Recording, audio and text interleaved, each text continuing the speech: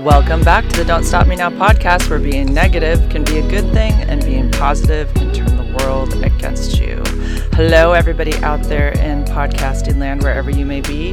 I am your host, Leigh, and this is episode 90. I'm 10 away from 100. It's so exciting. I can't believe I actually stuck this out. I didn't know if I was going to or not in the beginning, but it's something that I've kind of enjoyed doing, and there's people that enjoy listening, so heck, why not? If you're on YouTube, you can see I didn't go full bikini today. I have bikini with tank top over it. So I'm sort of, because I had people that were like, no, rest in peace bikini, and they wanted me to still do the bikini. So, but I'm kind of sticking with my daughter's wishes and only doing partial bikini. I mean, it is summertime, for God's sakes. And when it's winter, I will be completely covered up because my house is always cold, especially in this closet. It's not warm in here at all, but it's really nice out right now. California, it's like 70. It was beautiful today. Just went and laid out in the backyard, and I'm reading a book. It's a big old book. It's Petals in the Wind and Flowers in the Attic, or is it Flowers in the Attic, Petals in the Wind? That was it. Flowers in the Attic is the first one. So it's two books combined. During my summer school stint, which just ended, where I was with the kids that were like 18, 19, 20, and they are doing life skills, basically. So I was with these, some of them are on the spectrum, obviously, and it was such a fun time. Anyways, we hit the library several times. We'd walk down to the library and walk back. It was like almost 10,000 steps just to do that. And so I got my little workout in every morning walking with these guys. But I had seen something on TikTok about that book, Flowers in the Attic. And they said, if you haven't read this book, the person who did the TikTok, and she said, it is like, she was just like mouth gaping open, like, you will be so shocked. And so I'm 200 pages in, and it's been a very slow burn. I'm waiting for this moment that I'm going to be so shocked by. And I feel like something's brewing. Like, I kind of think it could turn a few different ways. But she says there's so many twists and turns, like you'll never even see any of it coming. And I love stories like that.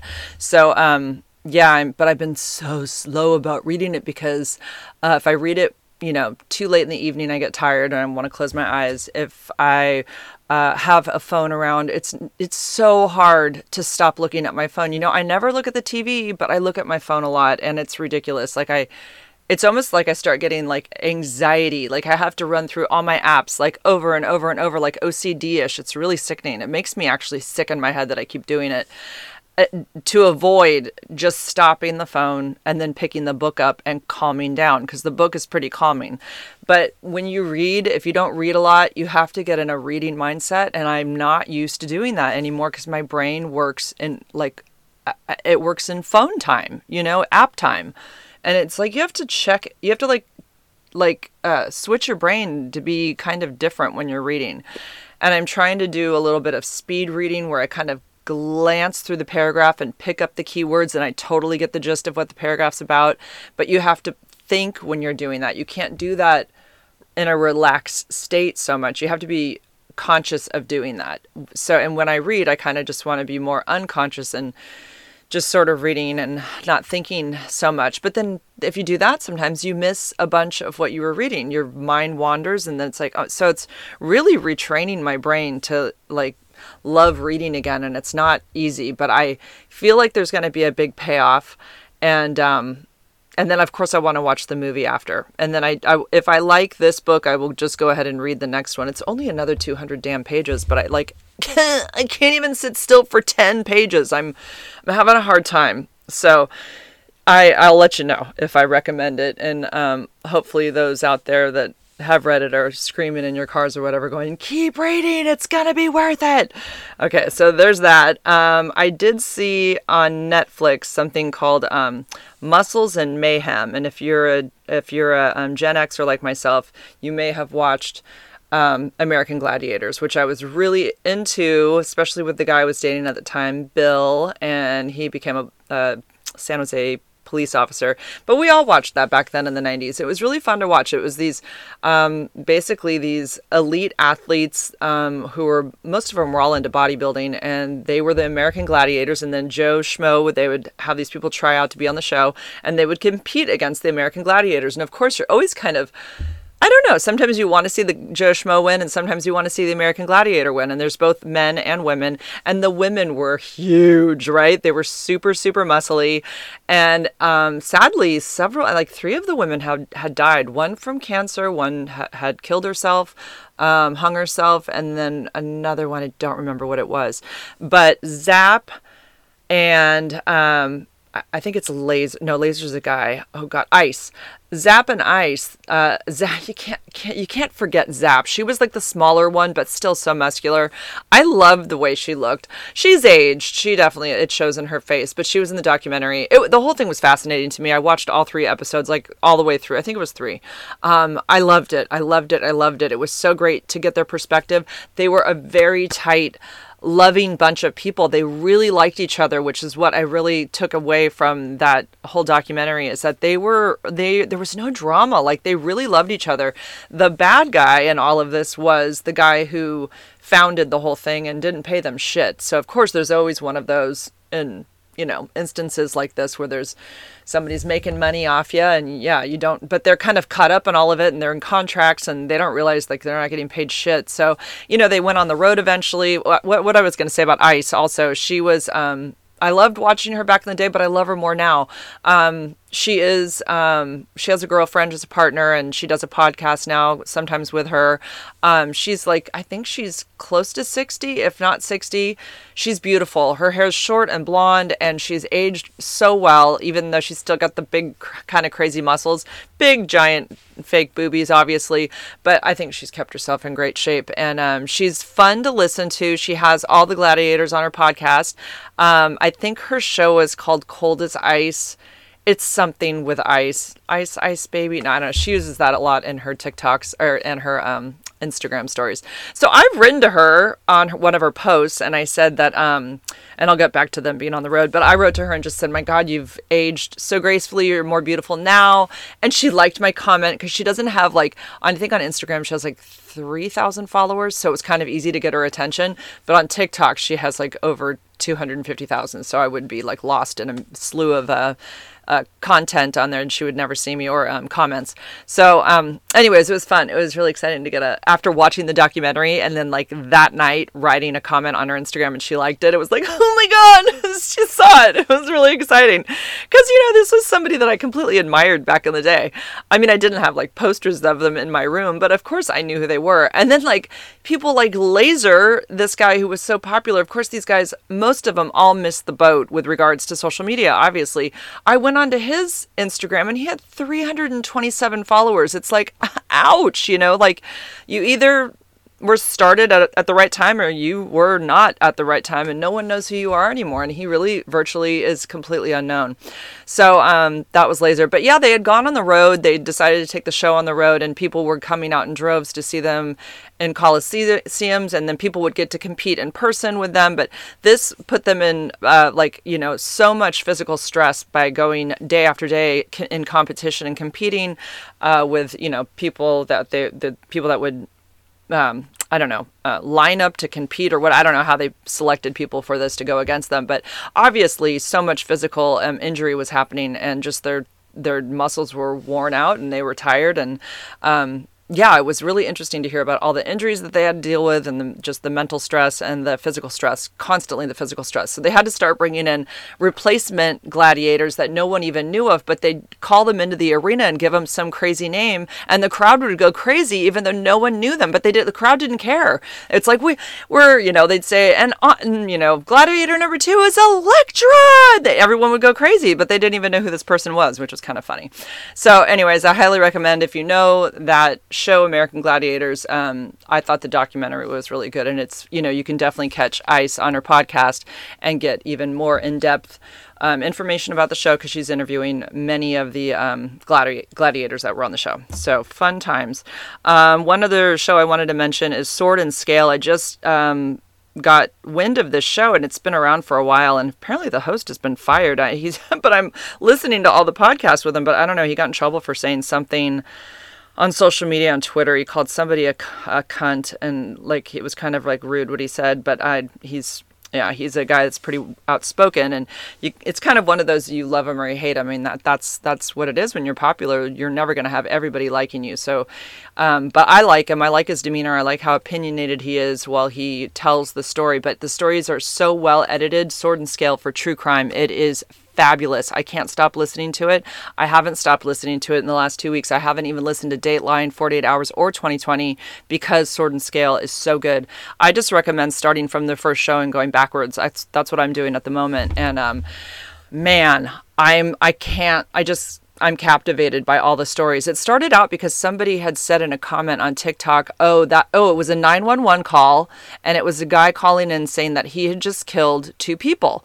And he was kind of like, the operator's like asking him all these questions, and he's like being very flippant with her and just very matter of fact. And he's like, I killed 2 people. Like, are you gonna come and get me or what? Like, I mean, she's like, well, she asked him like why and stuff, and he's like, it doesn't matter. Like, he's like, it doesn't matter, But anyways, his call to me was so hair raising that I read the comments, and somebody had said, this had just been covered. This story had just been covered on Sword and Scale. So that's how I found out about the show. I don't know what's going to happen from here on out because, like I said, the guy Mike something has been fired from the show, but all the ones that I've heard so far have only had him. So I don't know what's going to happen with the show from here on out. But yeah, that was a great episode.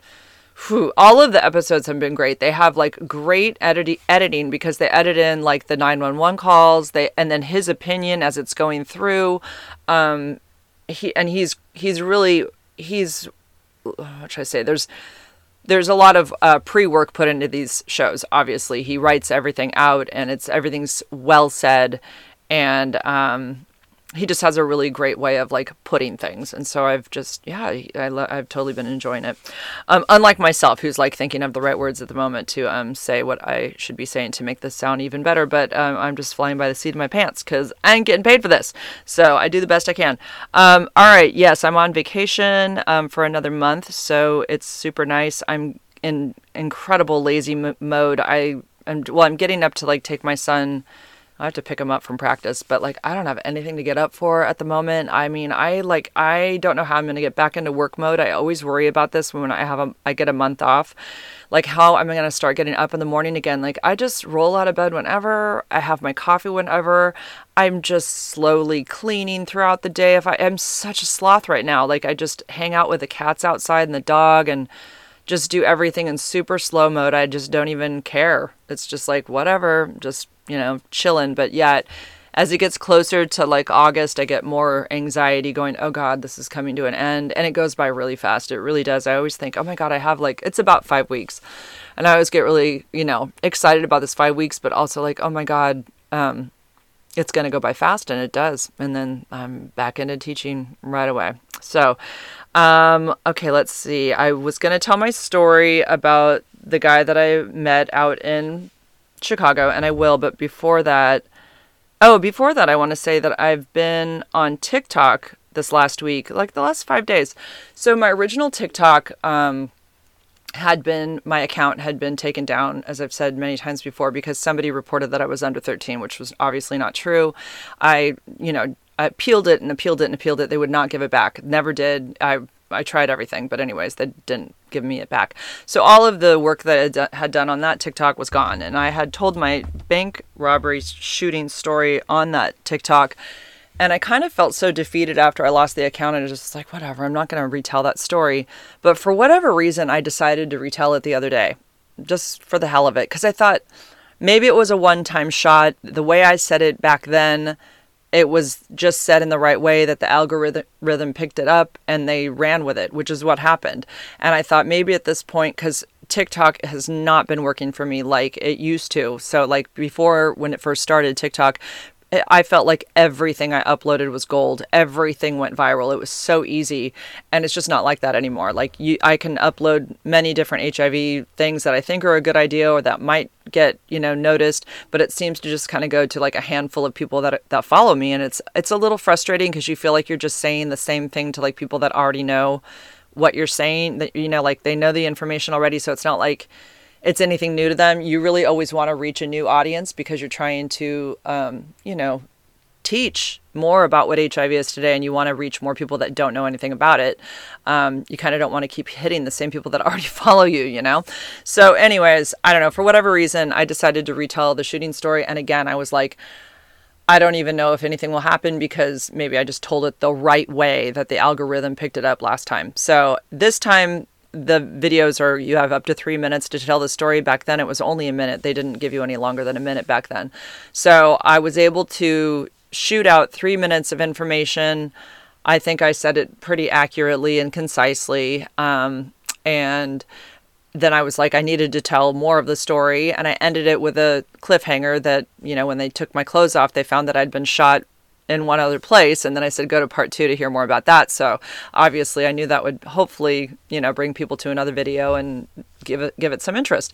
So anyways, the video is now at 1.3 million views. So 1,300,000 views after, I think I put it out on Tuesday or Monday last week. So maybe it's been a week. Maybe it's been about 6 days, around there, 5-6 days. And I knew like that from one day to the next, overnight, it had already gone up to 200,000 views. So I knew right away. It was like, oh, wow, this is going on the For You page. I wonder if it's going to do what my last one did. Because the last time I did it, it had hit 1 million views. It was one of my first videos to hit 1 million views. Ironically, it wasn't, I don't think it was an HIV video. I remember that shooting video had gotten a lot of attention. And so anyways, basically the same thing has happened. It's getting a lot of attention, and it created lots of questions, which led me to make more videos about it. And it's been a fun story to retell. I always like telling my shooting story. It's like it happened to somebody else at this point. I mean, I know it happened to me.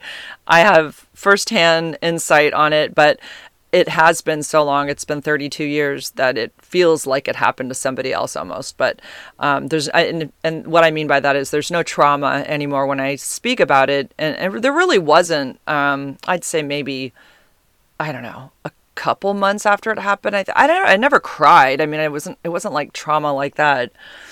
I don't know. It always felt, I gotta say, it really always felt pretty easy to talk about. But I think I would get nervous talking about it because I didn't have the confidence I have now. I mean, I'm 32 years older. And so back then, I think I felt just nervous knowing that I had somebody's attention and they'd be like, what? You know, and I'd be like, oh my God, and then I get nervous about that. I think that was it. But I don't remember ever having like big, you know, traumatized feelings about talking about it. I never did, because I never felt like he did it on purpose. I always felt like it was an accident. It's funny. Some people have like, they're putting out their suggestions as to why they think he did it. And some people have said, oh, it's because you jumped up so fast, you startled him. And like, which is funny because to me, that makes me feel like they're putting some blame on me. And I was like, well, first of all, you weren't there. No, I didn't jump up fast and do anything startling. I got off my chair and I put my key on. Like I wasn't moving crazy fast. Like people have,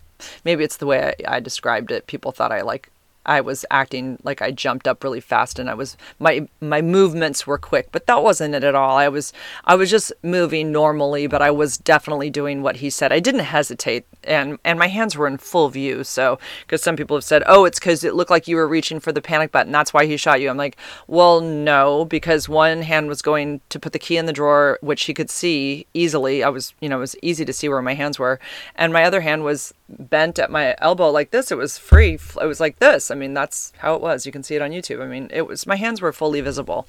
So there was no me reaching down underneath my desk to push the panic button, which some people have asked, why is there a panic button if you're not supposed to touch it while they're in the bank? Because I do say in the video that we were told not to ever push the panic button, which alerts the police that something is going on at the branch while the perpetrator is in the branch, because then it could create a hostage situation if the police show up too soon and then they are like, well, I'm going to take y'all hostage now. So good question. I really don't know when the hell we're supposed to use that panic button. It was supposed to be used, obviously not when they're in there, but I don't know, unless maybe they were already going to take somebody hostage. that might have been a time to use it if people were already being held hostage and we were in a really dire situation, I guess. I'm not really sure. But anyways, we were told no heroes, just give them the damn money, and that was it. So yeah, check that out if you want. On my TikTok, I've told the whole story and answered lots of questions on it, and it's been fun. And I've had two different, yesterday I did a live on TikTok and I had two different big Instagram names. I don't even know the names of them right now, but one has like 675,000 followers and one has 4.1 million followers. And they both asked if they could share my bank robbery story on their platform and give me obviously the credit. And I said, yeah, go for it. Totally. So I got those two messages last night because I'd done a live and they said, we saw your live. They both said they'd seen it. They found the story really interesting. And then there was another TikTok account that has a podcast called Risk. And they have people come down to LA and like go speak in front of a live audience with a mic. Like you look like you're totally doing stand up for an audience, but you tell your story. And like the guy asked me, this guy, Kevin, if I wanted to come do that. And I'm like, well, first of all, I don't live really close to LA. But he also said that we could do it podcast mode version also. And I'm like, yeah, I'll just do that. Cause I'm like, I don't want to go and speak to a crowd with a freaking mic and stand up and tell my bank robbery story. I don't know. I just feel like that sounds way too stressful. I would sit in front of an audience with somebody interviewing me. I would totally do that. But standing up and holding a microphone, I could just see me fumble on one thing and lose my confidence, thinking the audience would be interested in something and then they didn't look so interested, or somebody looked at their watch or their phone while I was talking, and it would mess me all up. For sure. So there's no way I could do that. So my girlfriend's like, no, that's totally made for you. You should do that. I'm like, well, no, if they want to interview me, that's fine, but no stand up. Thank you. Okay. So I went on a date last Thursday. I went on 2 dates last week, but I'm not going to tell you about one of them because we have another meeting tomorrow and I don't know how much I want to talk about him yet. But I did meet somebody last week. We met at the beach, and I will say that it was a goddamn nightmare. That's what it was. A freaking hour of a nightmare. So this guy's name, well, his name's Josh. It doesn't matter. But he looked cute. He said he was 5'10". He was a skater. What else did I get from his profile? He didn't look real smiley in his pictures. That's right. He had some skating videos where he was, and I know levels of skating. I know when somebody's really, really good and when they're just kind of good. This guy was a phenomenal professional skater, and I knew where he was skating at. I knew the bowl that he was skating in. I mean, the guy was catching air and landing back in the bowl. He was doing hand plants. He was going up and doing a disaster, or like doing a blunt and then tapping the board on past the coping and then turning around completely. So it was that would be a disaster, I think, or I'm forgetting the names of the tricks. Doesn't matter anyways, because I don't think anybody that listens to me knows about skate tricks. But anyways, he knew how to do all of them and very confidently. And I was like, that's badass. So that started the conversation.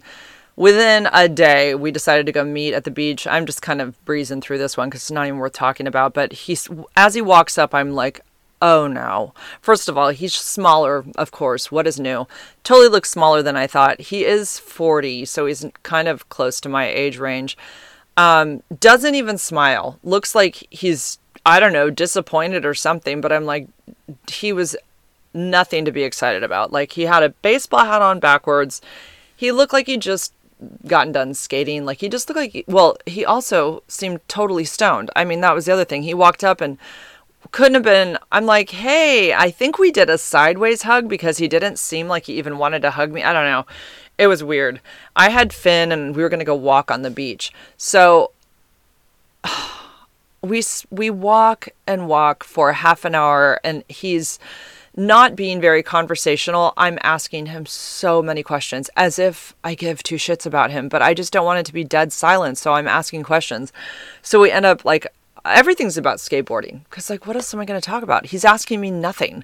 So, but he doesn't act like he doesn't like me. He just acts super stoned. And I even asked him right off the bat, are you like stoned? Cause he seemed so like, I said something like, oh, hey, you must be Josh. And I kind of laughed and he just goes, yeah. I don't know. He just zero personality. And he really wanted, like, he originally wanted to meet up, get stoned and like what did he say? Watch a movie and snuggle. Like he was kind of making it seem like it would be like just real laid back to hang out with him. Then I find out he's living in a warehouse. So it's like, yeah, well, that is not really the picture you were painting, but whatever. I'm still up for meeting him because you just never know. He might be really fun, and he's local. So we go like about a half an hour one direction, and then he says, you want to sit for a second? I said, fine. So we sit on this piece of wood.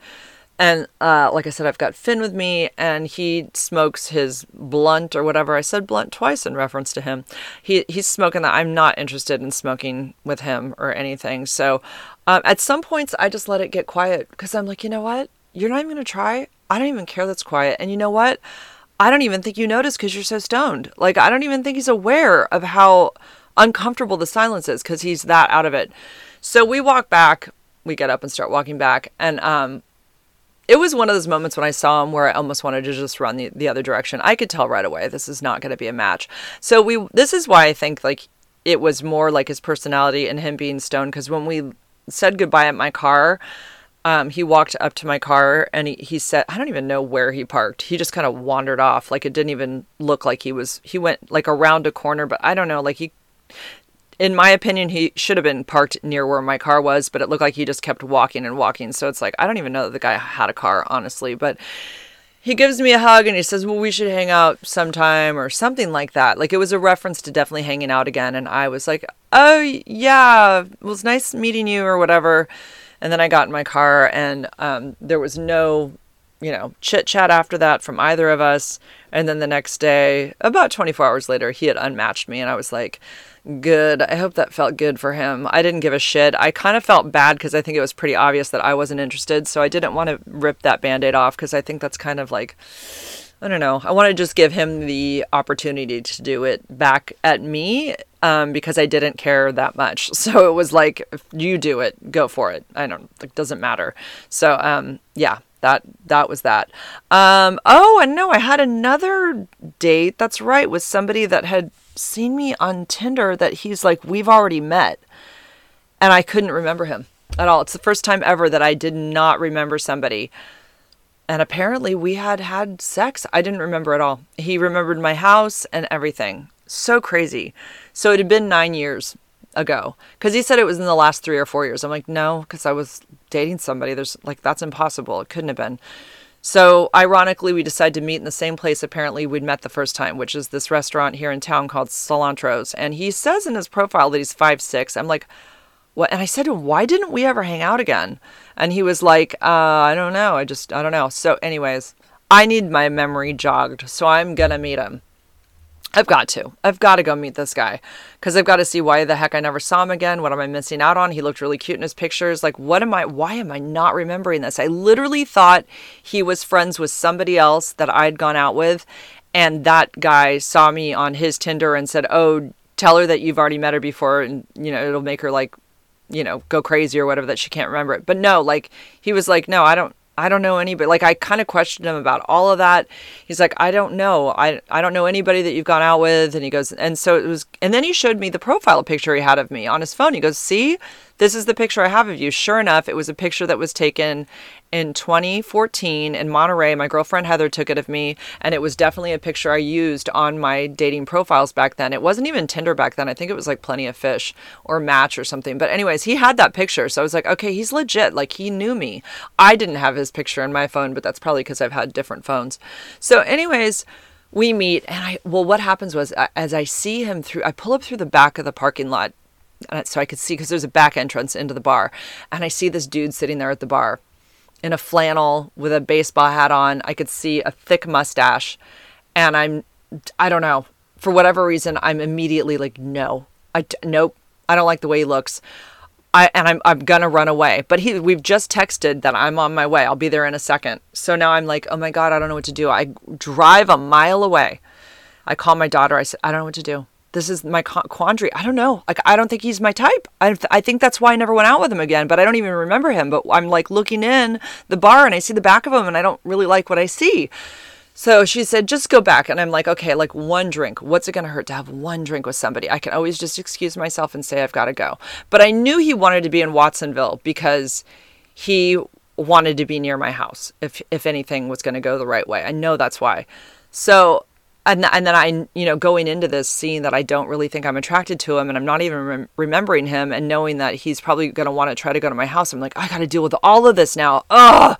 So I decided to go back in. I walk in, I come around the back side of him. I'm like, hey. And I have to say, like, he does have a super nice smile. I right away, but it's been 9 years, and he has started losing his hair, believe it or not, even though he's 36. He was 29 when I met him originally. And so I sit down and we start talking, and I'm like kind of laughing, like looking at him as he's talking, because I'm like, it's sort of coming back to me. It's the weirdest thing ever. I've never, ever experienced this before. Like, it's like I really forgot him. I erased him from my mind completely. And so I realize, again, this is an hour of me. This is prior to the skater guy date. I literally interviewed him for an hour. I don't know what he asked me, honestly. So I'm not getting a vibe that he likes me. So, because remember what happened with the guy at the beach who basically told me that he wasn't attracted to me, or didn't have a physical attraction, or didn't feel the chemistry or whatever. I thought we were going down that road with this guy too. So I was like, let's just nip this in the bud. Like, let's end this thing. Like, I didn't say that, but the drinks had ended and he wasn't ordering another drink, and he closed the tab out. So to me, that's a sign that you either, want to hang out with me more outside of the bar, or you aren't into me. Like, and I really took it as a not into me, because I didn't feel like he was making eye contact. I felt like he was staring straight ahead a lot, and I was the one turning towards him and doing most of the talking. And he had my good side. He was sitting to the left of me. This is my good side. That other guy was always sitting on my right side. I swear that I think that might have been part of it. I don't know why. I hate my right side. I only like this side. So, anyways, I don't know. But I thought, well, he had my good side, and I've been nothing but nice, and he hooked up with me before, apparently. I mean, he said I liked it. I don't remember that. Even the whole time I was with him, the act of being intimate with him never came back to me. I do not remember it. And he swears that he put me up on a counter.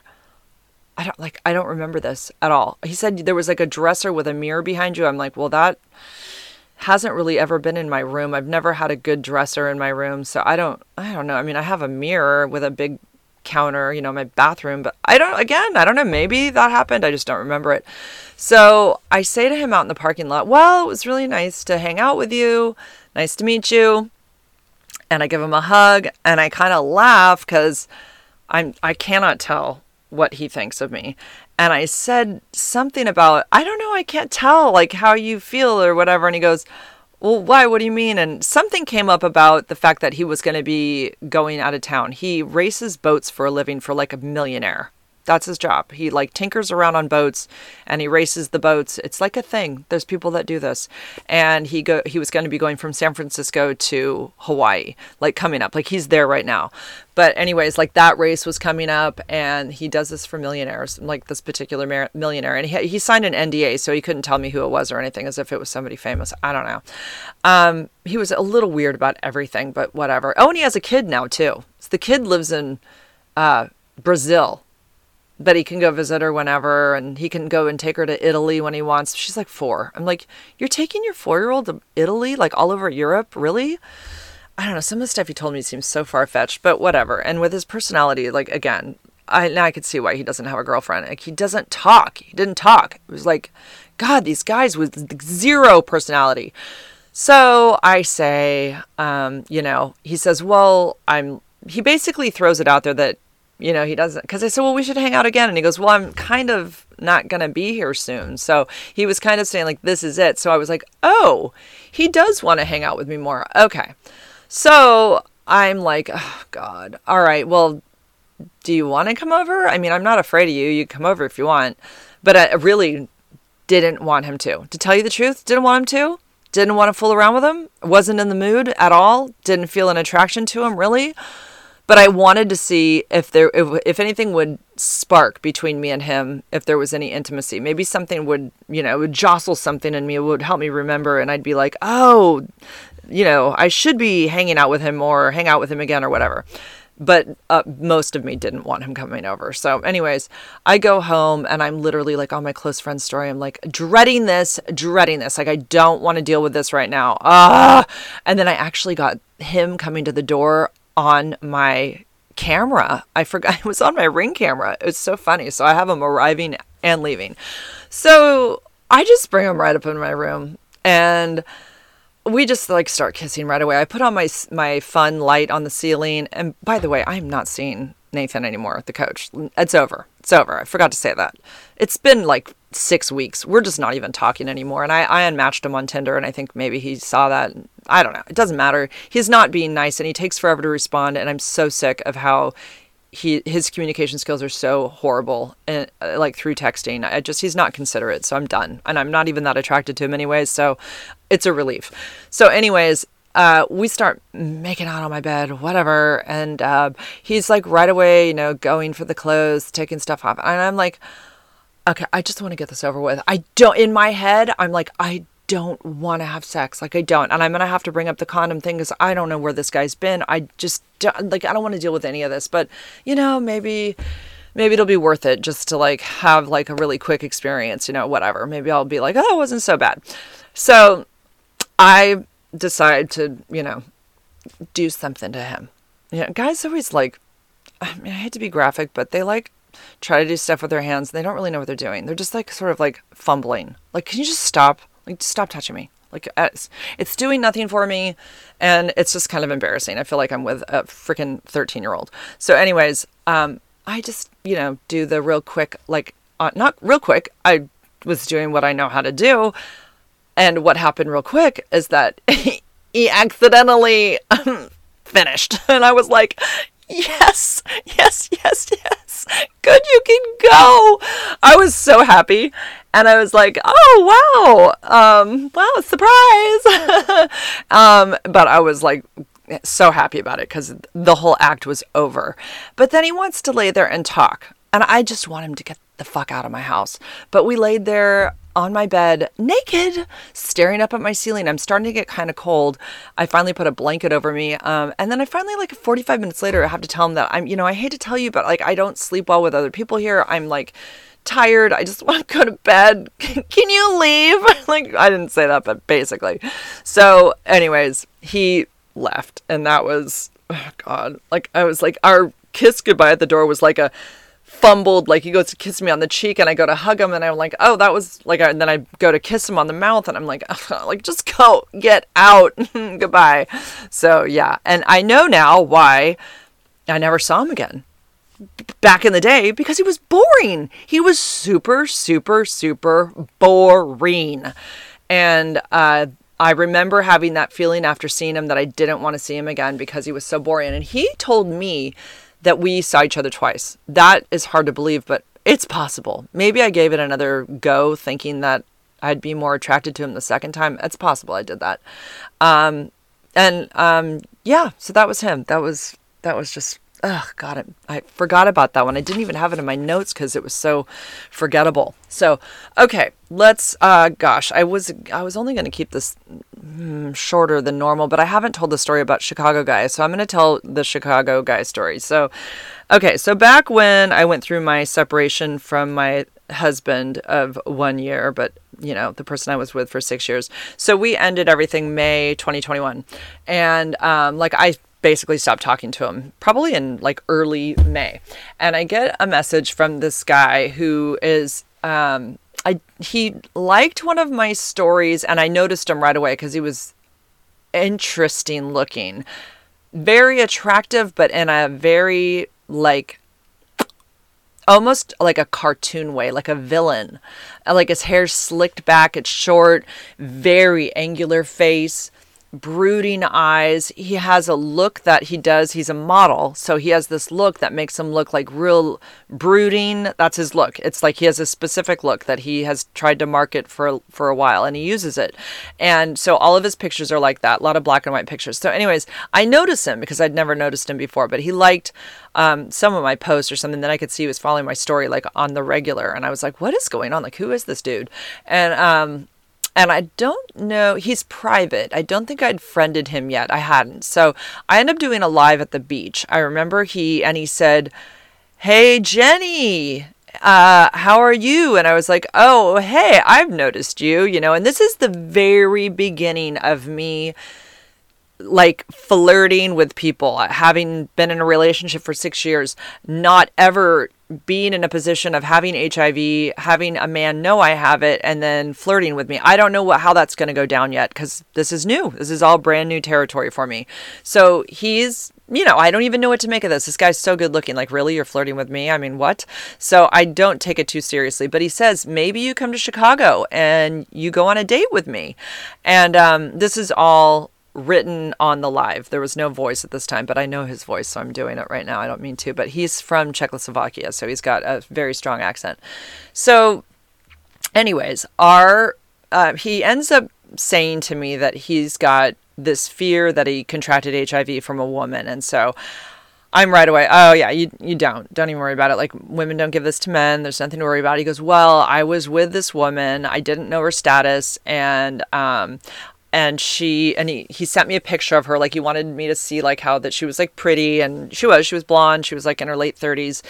And then he didn't know her status, but that 2 weeks after, he got violently ill, like the flu, super, super sick. So he had already tested outside of the window period. Like, he was safe. Like, what he had told me is that this had happened back in like March or something. So like, he's contacting me in May, and like, we're almost at the 3-month point. But anyways, he'd already tested plenty of times and he was negative. So I'm telling him, like, dude, you don't have this. Like, I don't even worry about it. And so we strike up a friendship. And of course, I was like very flattered, because this guy is like, well, he's not confusing, but he's intriguing to me, for sure. Intriguing, because he's got a super, super deep voice. He's calling me Jenny this, Jenny that. We get on a voice, like voice memo, type of relationship, and it becomes very sweet. And we're talking every day. It gets down to the everyday, but it initially started because of this HIV anxiety that he was having. But we end up talking day in and day out, and it's getting flirtatious. He's sending me some pictures of himself at work. He was a painter. There's definitely a group of people from Czechoslovakia that live in Chicago, and he had a buddy there from Chicago, or from Czechoslovakia, that he was working for, who was from back home and stuff. Oh, he had also been back in the Czech. He had been in Prague. He had been in condom ads. That was like one company that had represented, or his talent agency or whatever, his modeling agency had hooked him up with this very popular condom company. So his face was all over in Prague with relations to condoms, which is kind of ironic, because like, he's contacting me here about HIV and he hadn't worn a condom. So that was kind of the running joke between us.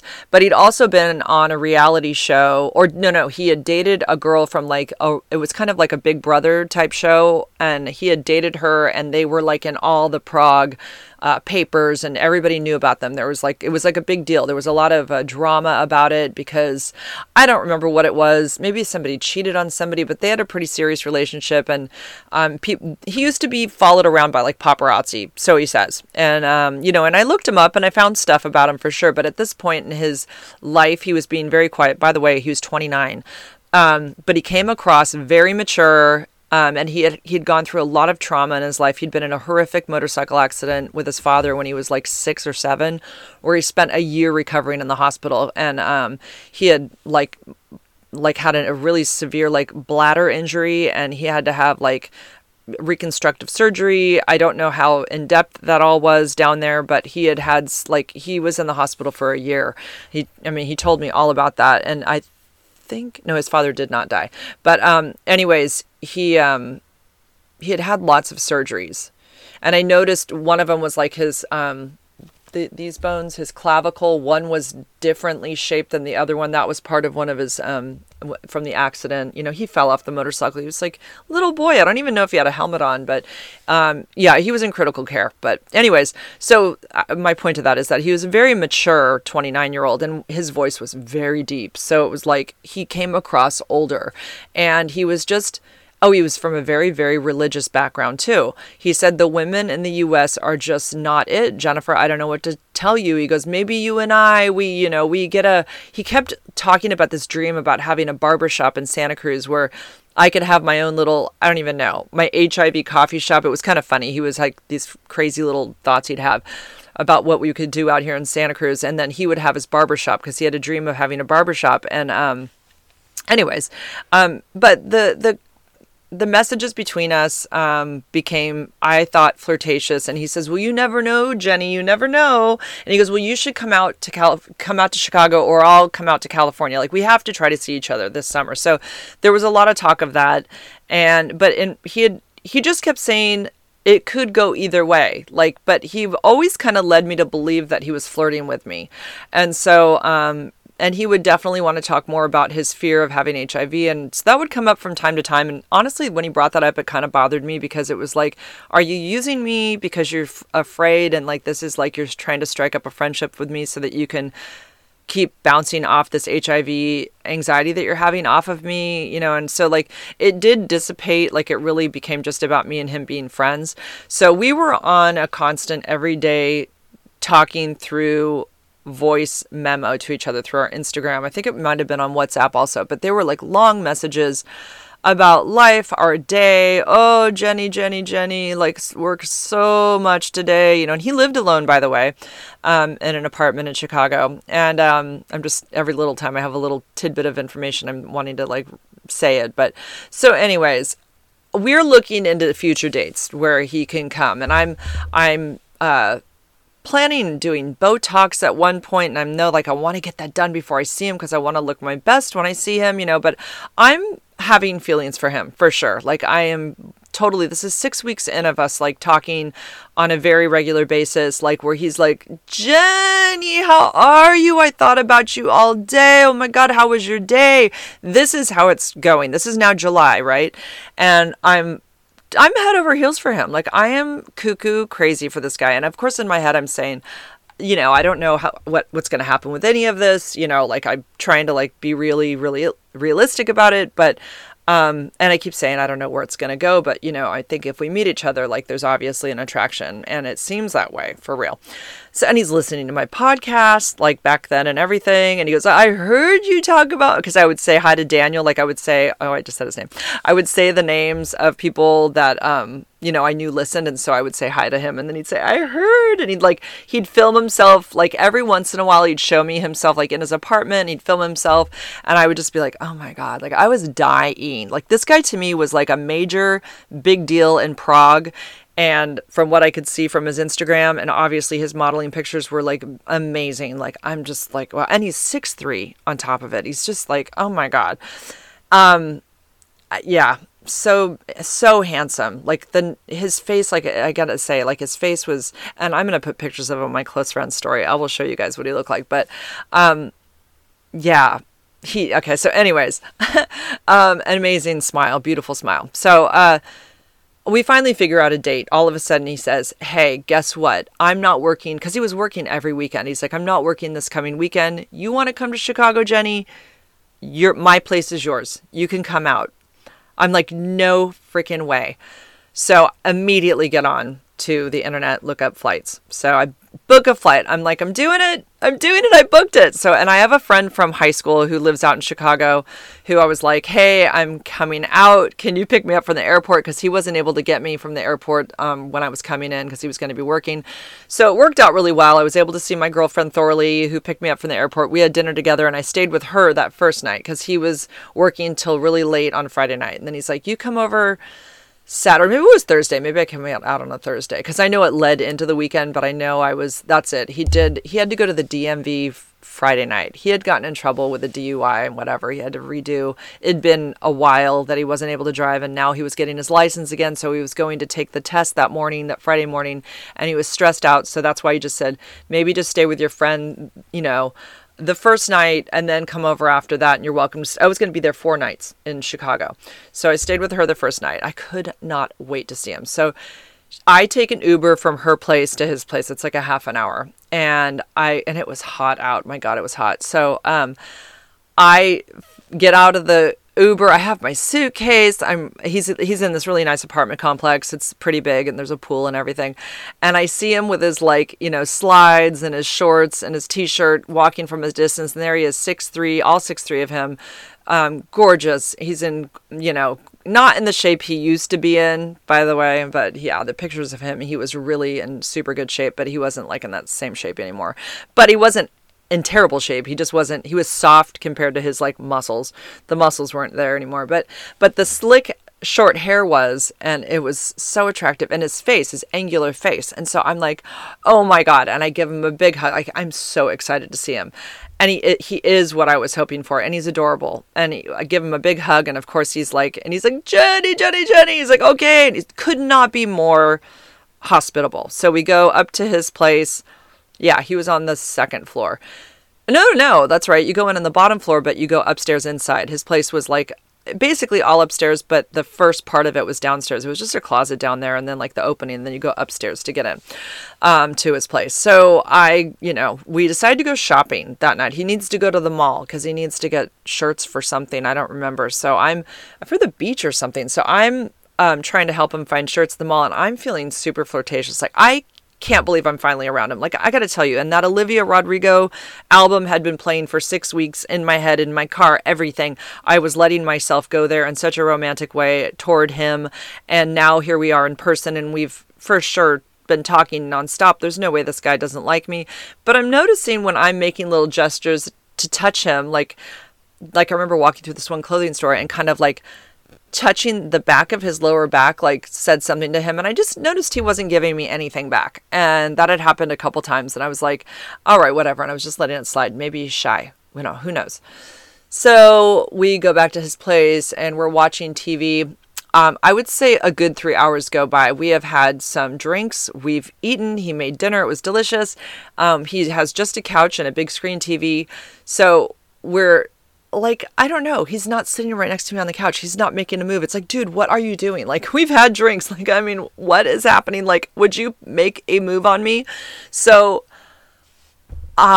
he doesn't. And I don't remember exactly how it happened. Oh, I may have said to him, like, are you ever going to kiss me? And so, because I was like getting frustrated. I was like, dude, like, this is killing me. I think I've been in his presence for at least 6 hours at this point. And like, we've already had drinks, nothing's going on. And like, we're just watching TV. What? So, he leans over and goes, okay. And then he gives me a kiss, like a peck. And I'm like, that's it. Like, I'm like, that's it. So I'm like, screw this. So I straddle him like he's on the floor and I'm, sitting right on him, and he's got his legs straight out in front of himself. And I'm laying one into him, like a full-on deep tongue kiss. And he gives it to me back for like, it feels like it was maybe 3 seconds. And he says, Jenny, Jenny, Jenny, Jenny, Jenny. Look, I'm going to tell you right now, we will probably not be sleeping together. Like, I'm not going to sleep with you, more than likely. And, while you're here. And I said, what? I'm like, are you, what? So he said, yes, because he goes, well, I don't want to ruin anything that we have. Like, he really goes, you are like such an amazing friend. Like, he goes, I love you so much as my friend. He goes, I don't want to ruin anything between us. And I think in part of it was that he didn't want it to be awkward if it didn't work out between us. And then here I am staying at his place for the next 3 nights. Cause that's so true also. Right. But I'm a little like shocked. Like, what? Like, I've so misread everything. And I mean, part of it is my fault for getting so excited when maybe I shouldn't have, but really I felt like he was giving me all these signs by the way he talked to me every single day. Like, it was really confusing. So we go to bed that night and he does not spoon me. He kind of like allows me to spoon him from the back a little bit, but he fell asleep really quick. And I was just like, again, like, wow, this is not what I thought at all. So the next day we go downtown Chicago, and it's obviously a little awkward between us because this conversation has now taken place. And he said, I don't know, like he had said the night before, maybe it's more like brother and sister relationship. I don't know. I just don't want to ruin our friendship is what he kept saying. And I'm like, okay, so I'm going to be on my best behavior while we're going downtown Chicago. He's going to show me all the sights of Chicago downtown. And we start off by going on this beautiful rooftop bar. I mean, it's gorgeous, perfect weather. We have these pumple. Oh God, I can't remember. Not pimple, not pumple. Pample something. It's a grapefruit liqueur. Pamplemousse, maybe that was it. these drinks. They were like $20 each. He paid for everything. The drinks were so delicious, but I was getting loaded off this one drink. I mean, it was like 11 o'clock in the morning. I'm like, fuck, I'm drunk. I'm like, oh my God. So I was like, I can't drink anymore. So we go down to Starbucks. We got some coffee. We end up taking an Uber down to the water. So we're, and we walked all along the river walk too, which was beautiful in Chicago, taking in all the buildings. I mean, it was gorgeous. And we went and looked at the Bean. You know what that is if you've been in Chicago. He took some pictures of me at this structure that's like above the Bean. It's like on this grassy area where like the shadows fall on you in a very artsy way. So if you're on my my Von Girl 24 Instagram, those photos are still there. In fact, the one of he and me are still there. There's only one photo, but it's mixed in the bunch. And there's a little video of him on there too. I will show this all in my close friend story. But anyways, we take a picture at the Bean together, and he's, we're taking the picture of ourselves in the Bean. It's a reflection. Obviously the Bean is like a big giant metallic bean, and it's silver. So you see yourself in it. It's huge. And so he's got a picture of his arm around me, and I'm smaller than him because I felt tiny next to him. He was 6'3". And we take these pictures of ourselves together. We look like a couple, right? And, but we weren't. But in my mind, I was like, oh, I love those. So I had posted one of those, and he kind of got weird about it. And he said, can you please not tag me in it? Cause I don't want to, it was like something about he didn't want to have to explain to certain people. And he said the press could get a hold of it in Prague and they could give him a hard time and stuff. So I was like, all right. So I untagged him. I was like, oh my God, I'm so sorry. I felt so stupid. So we go down to the beach, and and by the way, he has a blackout tattoo on his arm. It was crazy. It was like he told me about that whole process and how it got so swollen and stuff. But he has lots of tattoos. His arms were fully inked. I mean, he had only on one side though. He was blackout from the whole forearm, his whole forearm, and then the lots of tattoos. That's right. All the way up to his shoulder, part of his chest, and that's all I think. I think he had some on his legs too. Yeah, he had lots of tattoos, but so sexy. They were so sexy. And so anyways, we do this thing at the beach, but I'm feeling like here I am in my bikini. I was feeling very svelte at that time. I was probably kind of my thinnest, which I always think is going to be more attractive to a man. I don't think men really pay that much attention to when you've lost 2 or 3 pounds, but I felt really good in my bikini. He's not looking at me at all. I'm not catching his eye in any way. We get back to his apartment, and then we do the dinner thing again. He makes me a really nice salad and all that. And then it comes to dinner time, or not bedtime finally. And we get into bed together. He has a double. And so I'm right next to him basically, but he's not touching me. He puts his back to me, and I tried to sleep. I really did. And I finally, this is my 3rd night now in Chicago, and I couldn't sleep because I was having jet lag too. I was all messed up on my sleep. So even though it was 2 or 3 in the morning or 1 in the morning, it was really 11, 10 o'clock for me back home. And we'd gone to bed at my 8 o'clock or whatever. So I was not ready for bed yet, and my body wasn't or anything. I just was all messed up. So I ended up going out onto his couch, and I called Ryan and I called Joey, and I was totally crying because I was brokenhearted. I knew he didn't want me that way. And I said, I feel so homesick right now. I just want to be home. I feel so stupid. And she's like, you're not stupid. I'm like, yeah, he doesn't want me. This is so embarrassing. I came all the way out to Chicago, for what? To be completely rejected and be laying on his couch crying. And he didn't, if he heard me, I was trying to be quiet about it, but if he heard me, he certainly didn't come in to put his arm around me and see if I was okay. There's none of that. Not that I really was wanting that, because I already knew how he felt. I wasn't trying to get any sympathy hugs or anything, but it felt bad. So I just stayed on the couch. But it was that, if you're a couple and you end up going to the couch because you've had a fight the night before, how awkward it's going to be the next morning when you're still on the couch, because obviously the fight hasn't been dealt with, or you get up in the middle of the night because your spouse and you got in a fight, or they were snoring even. I don't know, how that is. I don't know if you guys know, but if you've slept on the couch and haven't discussed it, what the next morning, it's awkward. It's fucking awkward. So he knew I was on the couch. So I just said, yeah, I just couldn't sleep last night. I was having a hard time sleeping or whatever. But it was more than that, obviously. And so we decided to go to the pool at his place, and I'm watching him in the water, and he's, he always would call me Jenny, which was really cute. Nobody calls me Jenny. Like, it's just not a name like I really like, but because he said it and the way he said it, I thought it was adorable. So he's like, oh, you got to feel the water, Jenny. And then he'd get out of the water and he'd lay next to me on his towel, and he's like, everything was always like, there was some kind of stress that he was dealing with regards to like his job, or, mainly his job, and like what's going to happen. Oh, that if he has HIV, he's going to get kicked out of the US and he's going to go back to Prague. And if he needs treatment, he can't come back to the US. There was a lot of like talk like that. And I kept saying, you don't have this, like, you like, stop.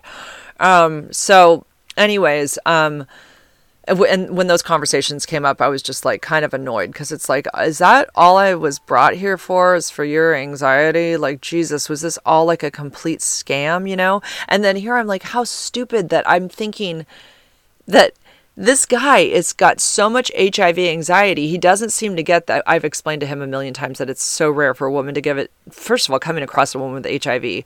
And then here I'm thinking this guy's going to want to be with me. Like, he told me he wasn't afraid of me. He understood what undetectable meant.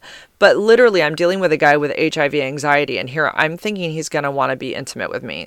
I really do think that was part of it, is part of the reason why he couldn't be intimate with me, but whatever. So we're at the pool, and I say something. I basically just lay it on the line and say, like, if like, this is it, this is what you get. I'm in my bikini, right? And I'm like, if you're not attracted to me, I can't do this. I can't be here anymore. Because I had basically all day with him, one more day and then one more night. I said, I can't do this, like, one more day and one more night. I just can't. And I have another girlfriend that I've known from this area that moved out with her husband and 2 kids back in like it was like, when did Stephanie go out there? Probably 2006. 2007, 2006, around there. Anyways, and I wasn't sure if I was going to be able to see her or not. She was about 45 minutes away from where he lived. So anyways, I just tell him that this is me now. I can't look any better than I do right now. If you're not into me, then like, what are we doing? Like, I can't do this. And so he just does a bunch of big sighing because he feels bad, because he doesn't know what to tell me. He knows he can't tell me what I want to hear. He can't. And so I said that I'm going to go. And so I text my friend Stephanie, and I'm like in total trauma at this point in my head. I'm like, can you come and get me, please? I think I need to leave. And I want to come stay at your house. Like, for the last night, I just need to like get away, because I can't, I'm absolutely heartbroken right now. And so she says, I'll be on my way. She's so awesome. So, I remember hugging him at the pool in our bathing suits. He has no shirt on. I have just my bikini on. And I remember not wanting to let go, and he kind of let go first. And I remember just feeling crushed. I went up to his place, packed all my stuff, pulled my suitcase out past the pool area. He was still at the pool. I didn't want to see him anymore at that point. He was on the phone, and then I remembered I had his key, and I had to go give it to him. It was like a breakup. It felt like a total breakup. And I just said, here's your key or whatever. I said, Stephanie's right over there. I'm going to go. So I got in the car with Stephanie. I just remember I felt like I had 5,000 pounds on me. Like, I felt so bad. I just fell apart. I started bawling, and I hadn't seen Stephanie in years. It's like, hi, nice to see you. I'm sorry, I'm having a complete trauma meltdown at the moment. Like, she was so sweet. So I wanted to try to hold it together, but I was feeling just so heartbroken. So she brought me back to her place. So I got to see where she lived, which was nice. But I remember I hadn't eaten all day. Like, I remember feeling like, and I couldn't eat. I was so still upset about everything. Like, I was a mess. I was an absolute mess. Like, my body like ached from the heartache, from not eating, from lack of sleep, like everything, not being home. Like, I was homesick, like all of this. And anyways, I tell Stephanie that I decide I'm going to take an Uber back to somewhere close to the airport and just stay in a hotel, because what I needed to do was I needed to mourn alone. I couldn't be at her place and do it. So it was nice of her to come get me, but I literally spent, like, I don't even think I was at her place an hour, and I had an Uber come and get me. Her and her husband are like her husband was so nice. He's like, Jen, well, it was so good seeing you. I'm sorry it wasn't longer. And, they're helping put my stuff in the Uber. I'm holding my breath like the whole time in the Uber. It was like a half an hour drive or 45 minutes back to, no, it was like a half an hour back to like a place near the airport. And I got into my hotel room and I fell down on the bed. Like I literally, it was like I'd been waiting for that moment since I left him that morning. And I cried so hard. Like it was so cathartic. Like I cried and cried and cried and cried. Like I could hardly catch my breath. Called my girls and cried to them, called my mom, cried to her.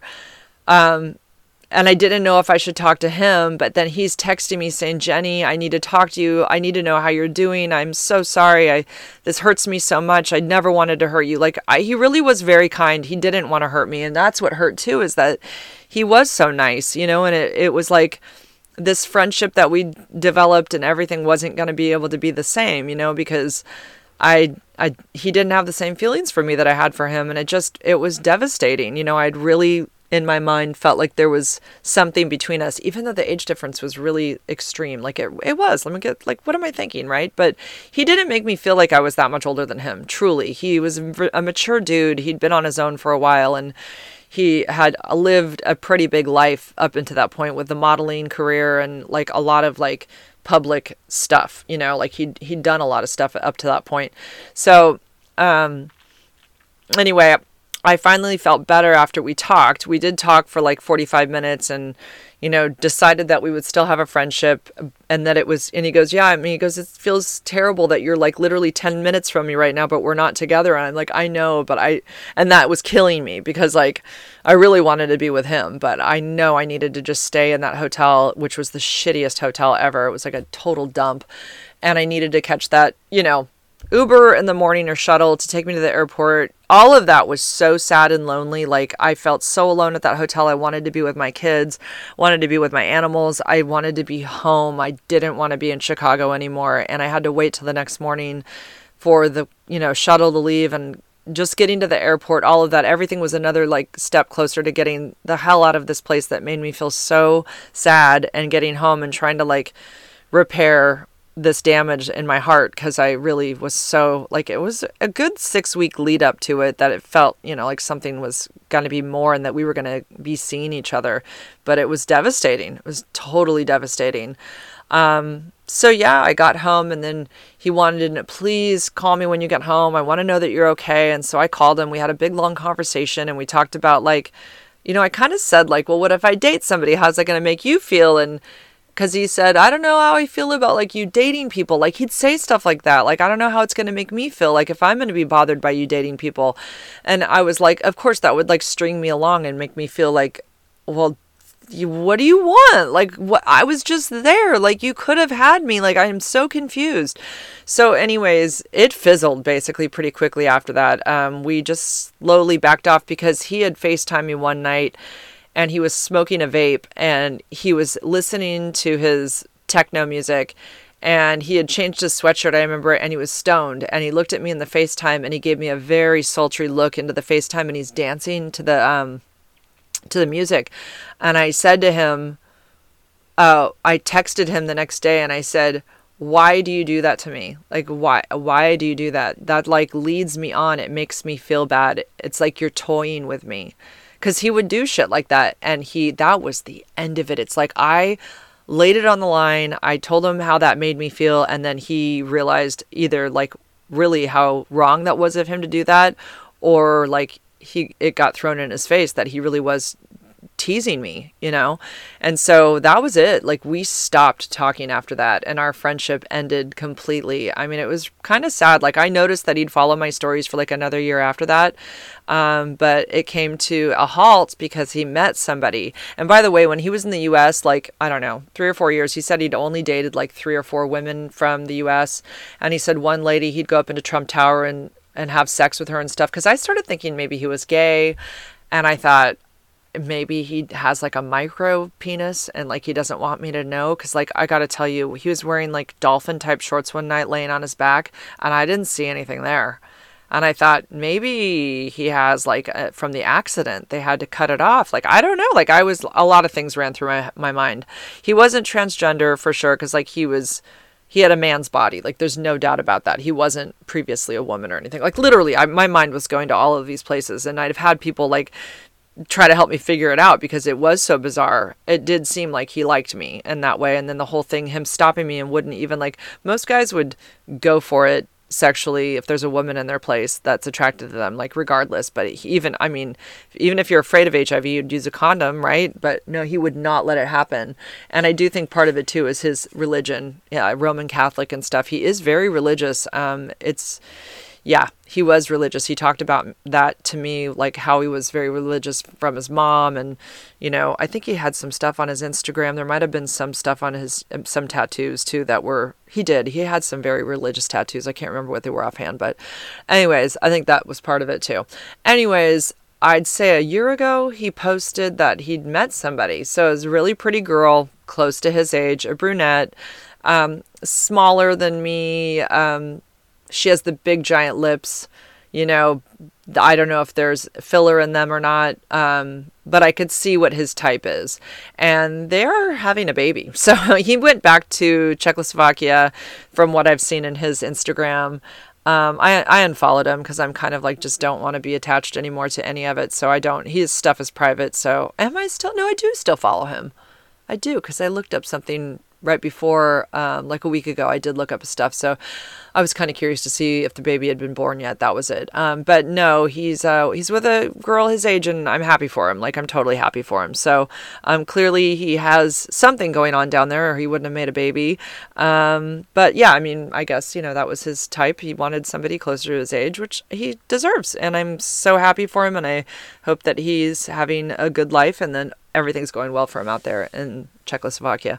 It was just a real whirlwind, and it was hard going through that right after my divorce. It felt like very confusing, and then it made me kind of a little bit like, you know, a little untrustworthy of like future meetups. And then I ended up hanging out with somebody after that I'd hung out with while I was HIV positive but didn't know it. He obviously didn't get it. So he and I found each other through Hinge, and we hung out like 3 times. He was a fireman, still a friend of mine. And then I hung out with the PE teacher that, you know, so that was kind of the beginning of the dating, and it happened after him. So it happened, my first dates were like in September, after I'd ended the marriage in 2021. So yeah. So, and yeah, I have a date tomorrow night. I got to end this podcast now, but, I've already met him once. He just came on a little too strong. It turned me off. And so I told him I wasn't interested anymore. He was so sorry, said he would back off. Please give him another chance. And so he's given me some breathing room. I'm going to meet him again tomorrow and see how I feel. But it was a feeling like it was too much. He was just, and he's younger than me. He's 34. So, but, yeah, we'll see how it goes. Hopefully he can be a little bit less obvious in a sexual way and stuff. I don't know, just turned me off. I need more mystery. Like, I don't know. He just was too much. Yeah. And I think he thought he was going to take me home and get me in bed. It's like, no, that's not happening. Sorry. Because he knew my son was working. I'm like, no, sorry. I'm glad that you have all these plans for us, but that's not happening. So, I honestly don't even feel that attracted to you now that I thought that you were thinking that way. It just kind of ruined everything. So, but I'm willing to meet him again because, you know, he's 6'1". I love his body type. Like, I really am very attracted to his body type, and he really likes me. So, like, I'm trying to make myself, like, get that feeling, you know, and he's attractive. So we'll see what happens. But anyways, okay, that's it for now, guys. Have a great, what is today? I don't even know. I'm losing track of days. What is it? It's freaking Wednesday. It's Wednesday. Oh my God, I gotta go. I gotta take my son to football practice. Jesus, I almost forgot. It's a good thing I'm ending this now. Okay, guys, have a good one. Bye-bye now. If you'd like to be notified for any of my upcoming podcasts, be sure to subscribe. If you'd like to help this girl out, then please rate, review, and share my show. Thanks, guys.